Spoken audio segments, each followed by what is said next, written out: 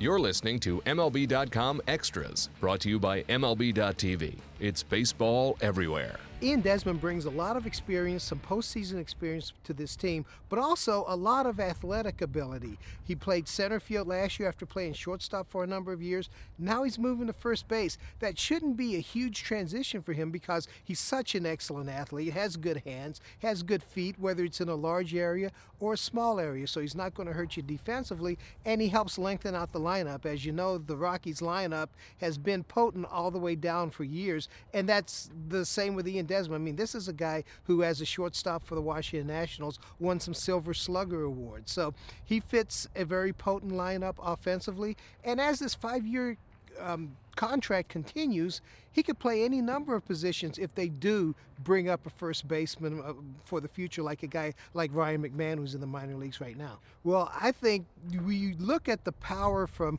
Carlos Gonzalez and Nolan Arenado. I mean, Arenado leading the league, or tied for the league in home runs, tied for the league lead in home runs the last 2 years, and Cargo also doing his production. But above them, at the top of the lineup, Charlie Blackmon coming off a career year. DJ LeMahieu having won a batting title last year. That's a career year for him. So you're looking at 4 spots in the order that are really good. Then Trevor Story setting a record for rookie shortstop home runs in the National League. He's in that thing. We talked about Ian Desmond. Whoever plays left field, whether it's Gerardo Parra, who's been at the top of the league in hitting in the past, or a David Dahl, who looks like he has all the tools that you need. I mean, we're really talking about a lengthened lineup, and you get to the catcher position. Tony Walters, he hit over 300 the second half of last season, and he's considered a defensive catcher. And then you have Tom Murphy, the young power-hitting prospect. Both of those guys sharing the position. They're going to give you a lot defensively when you look at what they've done receiving-wise and throwing-wise, especially with Murphy. And they're going to give you a lot offensively, too. I've watched Trevor Story. First of all, last season, that did surprise a lot of people. But if you go back and look, the Rockies brought him along carefully. They could afford to because they had Troy Tulowitzki here. So when he got here last season, he was ready. And the power surprised a lot of us. But the last year in the minors, he hit 20 home runs. And if you look at the history of the Rockies, whether it's Todd Helton or Matt Holliday, a lot of those guys, the power showed up right before they got here. And that's what happened with Trevor Story. Next move for him is to be a top-level defender, and you saw some of the plays from him last season. He's a big guy, he moves well, and he really throws the ball well. One of the better throwing arms from that position. It's just a matter of getting the savvy and learning the league and learning the hitters. He's playing in between Nolan Arenado at third base with his 4 Gold Gloves, and DJ LeMahieu has a Gold Glove and a Wilson Defensive Player of the Year award also. So he's in between 2 guys that really know what they're doing. So there's a chance for him to really come on defensively. Well, last season they signed Gerardo Parra, 3 years, $27.5 million, and it was a rotten year for him all the way around.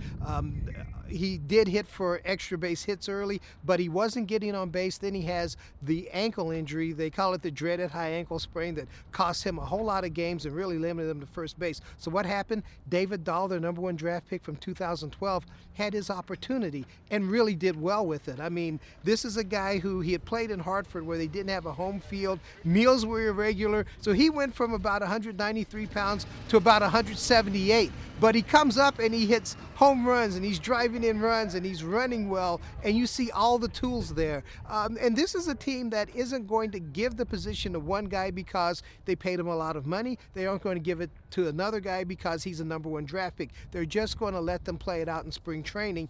And what you like about it is whoever isn't a starter is a real threat off the bench, and he's a real threat when you go to interleague play. So what you want are too many people. I mean, these position battles, a lot of times people look at it like, gee, someone has to go or whatever. No, you keep as many good players as you possibly can.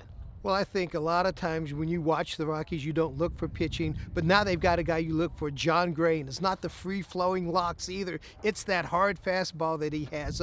He's struck out 185. That was a Rockies rookie record, And really, his confidence grew as the season went. He began the year in the DL, struggled early, but by the end of the season, he knew that he was an ace-type pitcher, and he's going into the season with that type of confidence. Also, Chad Bettis has pitched well the last couple of years in the starting rotation for them. He's a guy with a lot of savvy. He understands how to battle slumps, but when he's pitching well, it's electrifying at times.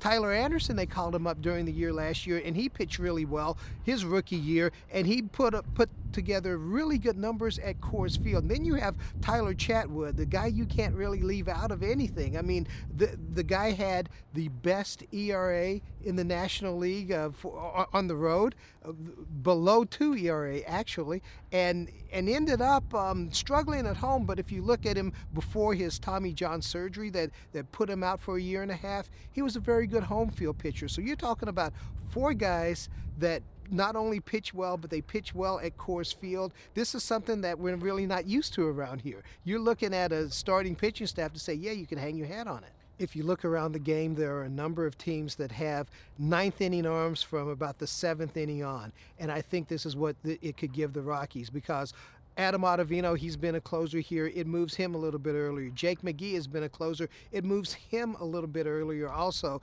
They're bringing in Mike Dunn, who can finish a game if necessary. So if Greg Holland completely recovers from that Tommy John surgery that he had at the end of the 2015 season, he's got a chance to set that bullpen and really turn the relief staff from a weakness to a strength.